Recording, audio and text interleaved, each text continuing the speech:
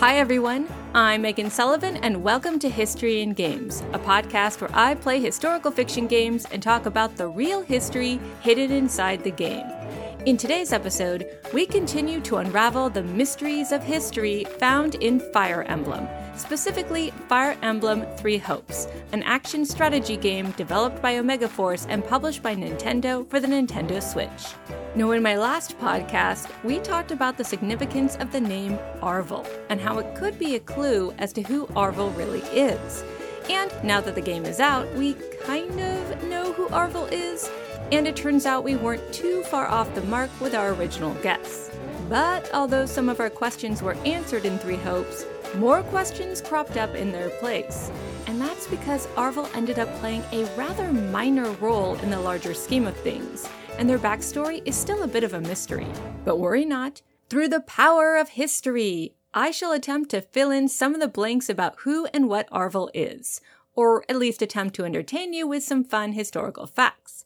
A warning though, there are spoilers for Fire Emblem Three Houses and Fire Emblem Warriors Three Hopes ahead, so just be aware. Now initially I speculated that Arvel was once an ancient deity of Fodlan, one determined to avenge their people, the Agarthans, after they were almost completely wiped out during a war with the goddess Sothis and her children, the Nabateans. This war, by the way, was started by the jealous and fearful Agarthans, who somehow got it in their head that Sothis and the Nabateans were bad. At any rate, the hateful Agarthans lost the war, the goddess sent a catastrophic flood to wipe them out as punishment for starting it, and the few survivors of said flood retreated underground, where they've been plotting revenge ever since. This penchant for living underground and manipulating events on the surface earned them the name Those That Slither in the Dark. Now, I assumed that, like their followers, Arvel had been hiding out for many centuries, waiting for the perfect opportunity to strike back at their enemies. And indeed, Arvel's conscience wakes up in Shez, the main character of Three Hopes, although it turns out Arvel has lost their memory and can't remember what they're supposed to be doing. They know Shez is their quote-unquote partner in destiny, and that the names of all the bad guys, aka those that slither in the dark, are familiar, and they're certain it's their duty to help Shez in their quest to defeat the Ashen Demon Byleth, the hero of Fire Emblem Three Houses, whom Shez resents for cutting down their friends in battle. But it's not until later in the game, during a hidden, missable chapter, and a paralogue unlocked in New Game Plus, that we learn the truth about who and what Arvel really is, and why they want to take down Byleth so badly. As it turns out, rather than being a deity of the Agarthans, Arvel is an Agarthan, or rather a creation of an Agarthan named Epimenides. As explained in a massive exposition dump, Epimenides was once a powerful mage and one of the leaders of the Agarthans, all of whom, by the way, are named after the 7 sages of Greece. I'll get to that in a minute. After losing to the Nabateans long ago, Epimenides vowed he would avenge his people, no matter how long it took. He thus jaunted off to his underground lab, referenced in the opening cutscene of Three Hopes, and created a spirit vessel, which he named Arvel, or larva in Japanese, that could house his very essence. His soul, or conscience, if you will, could then be easily transferred from one body to another, allowing him to be reborn again and again, always waiting for the opportunity to strike back at Sothis and the Nabateans. By the way, I assume it's the same technology that allows the Agarthans to possess people after they've kidnapped them. Now, it's not entirely clear because the story is frustratingly vague, but during this huge exposition dump, it's implied that Shez, the current host of Epimenides' soul, was created in a lab for the express purpose of being a new host body. However, for some unknown reason, a fellow Agarthan, a female mage whose name is unknown to us, decided to take the test tube baby and run, raising the child as her own in a remote mountain village. That at least is one of the prevailing theories fans have about Shez's origins. Personally, I feel like it makes more sense that, like Lysithea and Edelgard, the baby was kidnapped and experimented on, and the female mage was so horrified by what happened to these poor kids, she took the baby and ran. I don't know, what do you think? Leave your theories in the comments below. At any rate, what is clear is that it's not until Shez crosses swords with Byleth that Arvel, the spiritual vessel of Epimenides, is jolted awake. And although Arvel doesn't remember who they are or what their purpose is, they sense that it's important to help Shez defeat Byleth in battle. That drive, of course, really comes from Epimenides, who senses Byleth is the current human vessel for the goddess Sothis and is determined to kill her. But what Epimenides did not count on is that Arvel would develop their own identity, and what's more, their human vessel Shez is also fiercely independent and capable of making their own decisions. Thus, in the hidden chapter, which is only available if you decide to recruit Byleth instead of killing them, an angry Epimenides will not only regain full consciousness, but override Arvel and forcefully take over Shez's body. He then coldly sacrifices one of his fellow Agarthans, in this case Solon, in order to cast a magical spell that sends Byleth, Shez, and hey, coincidentally, the leaders of the three houses of Fodlan to a strange dark void, where Epimenides hopes they will be trapped forever.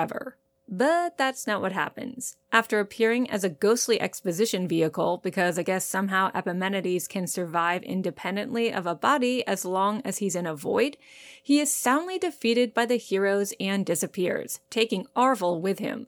Before they disappear, however, Arvel regains control and states how proud they are of Shez, and grants Shez their powers as a parting gift. It's kind of sad. And super confusing. It feels like we're just left with more questions than answers. Like, who is Epimenides really? What was all that about soul reincarnation? Well, let's put on our history hats and see if we can figure out what the developer was going for here, at least thematically. And we'll start with Epimenides, or maybe I should say Epimenides. Epimenides was both a priest of Zeus and a philosopher-poet from Crete, who lived during the late 7th and early 6th centuries BCE. He was considered one of the 7 sages of ancient Greece, and according to tradition was good friends with his fellow wise man, the Athenian lawgiver Solon. That's why it's doubly ironic that Epimenides kills Solon in 3 hopes. They're supposed to be friends. According to Plutarch, this friendship came about because Epimenides was once asked by the Athenians to cleanse their city of a terrible plague. This evil pollution, or miasma, was thought to be the result of the murder of a would-be tyrant named Chilon and or his followers during the Olympiad some years before. As I explained in my video about the Fury sisters, murder didn't just affect a single person in ancient Greece. It could affect a whole family or even an entire community if the angry ghost of the murder victim was not properly appeased. But no matter what the Athenians did, they couldn't seem to get rid of the angry ghosts literally plaguing them. Therefore, they asked Epimenides, already famous as both a poet, philosopher, and prophet, to come over from Crete and cleanse the city of its impurity, which he managed to do. And while doing so, Epimenides became friends with Solon, and according to Plutarch, even, quote, prepared the way for Solon's future legislation. Once the city of Athens was rid of all pollution, Epimenides announced he would return to Crete. As a show of gratitude for all he had done, the Athenians then attempted to shower him with gifts and honors, but the priest insisted all he wanted as payment was a branch of a sacred olive tree and Athens' eternal friendship. After that he returned home, but what happened next isn't clear. Some sources claim Epimenides died at an advanced age, and was later worshipped as a deity. Others say he was taken prisoner in a war between Sparta and Crete, and was put to death by his Spartan captors after he refused to prophesy favorably for them. Over half a millennia later, the ancient travel writer Pausanias claimed to have seen the monument of Epimenides in Sparta, which according to some stories included the philosopher's tattooed skin, which apparently was thought to bring the Spartans luck. Now, this last part may seem like a really odd story, especially considering how conservative and pious the Spartans were supposed to be. However, there are various ancient accounts of oracles being written on parchment or even human skin.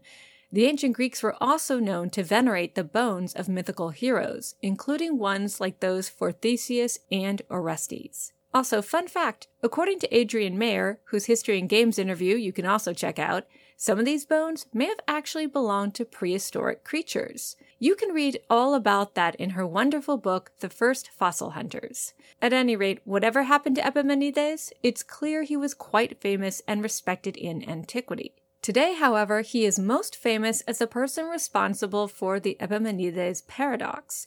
This paradox states, all Cretans are liars. It's a paradox because Epimenides was from Crete, so he's either lying about all Cretans lying, which kind of proves the statement true, or he's telling the truth, but then that means not all Cretans are liars, so that makes him a liar. Yeah, you can see how it's a mind-bending paradox. Not that it matters, because if Epimenides really said that, it's possible he wasn't being ironic. As a priest of Zeus, he may have been protesting the Cretan belief that there was a grave of Zeus on their island, an impossibility if you believe that Zeus was an immortal god living on Olympus. What's going on here? Why would the Cretans even believe that?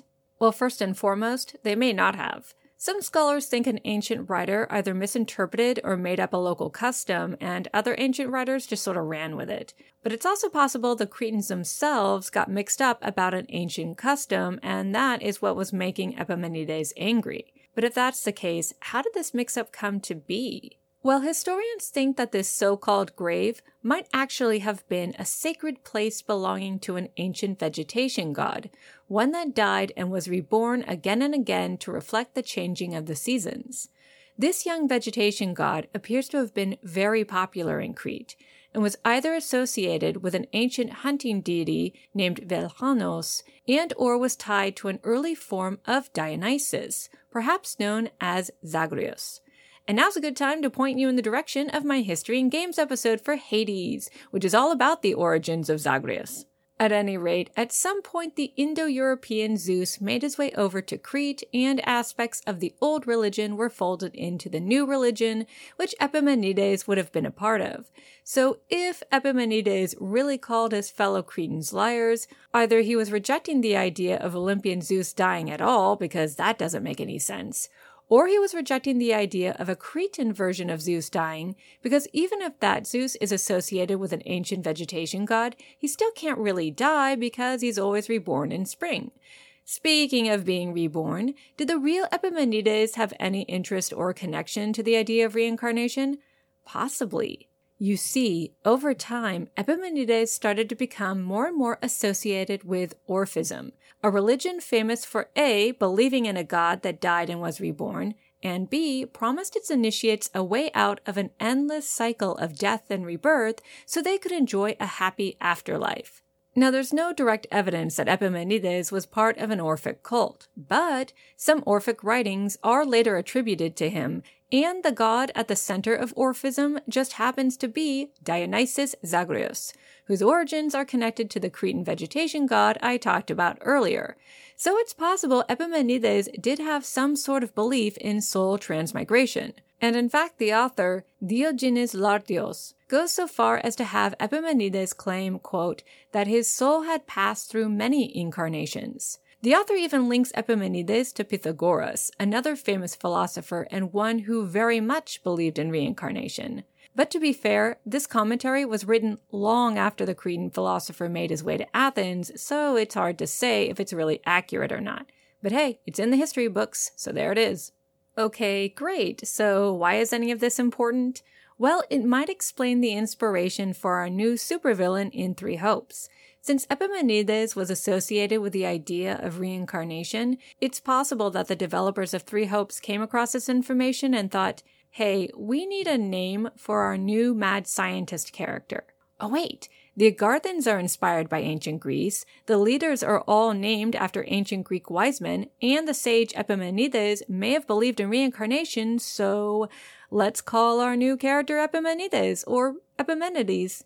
And if that's the case thematically, it totally works. It doesn't excuse a bunch of weird plot holes, but the name works. So the mystery of who Epimenides is and why he's so obsessed with reincarnation is now kind of solved. Although in the end, I'm probably overthinking all of this anyway.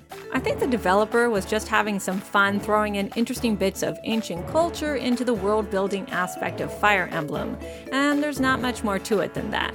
But it's just so fun to unpack the history hidden inside these games. There's so much of it that we've already uncovered, from ancient Greece to ancient Egypt, ancient Rome to ancient Nabatea, ancient Tibet to the Dark Ages of Europe, and we're not even finished. There's lots more to explore. So if you enjoyed this episode and enjoy my video series on Fire Emblem, please give this video a like and subscribe to this channel, and I'll keep the history coming. Thanks so much for supporting History in Games, guys. See you later.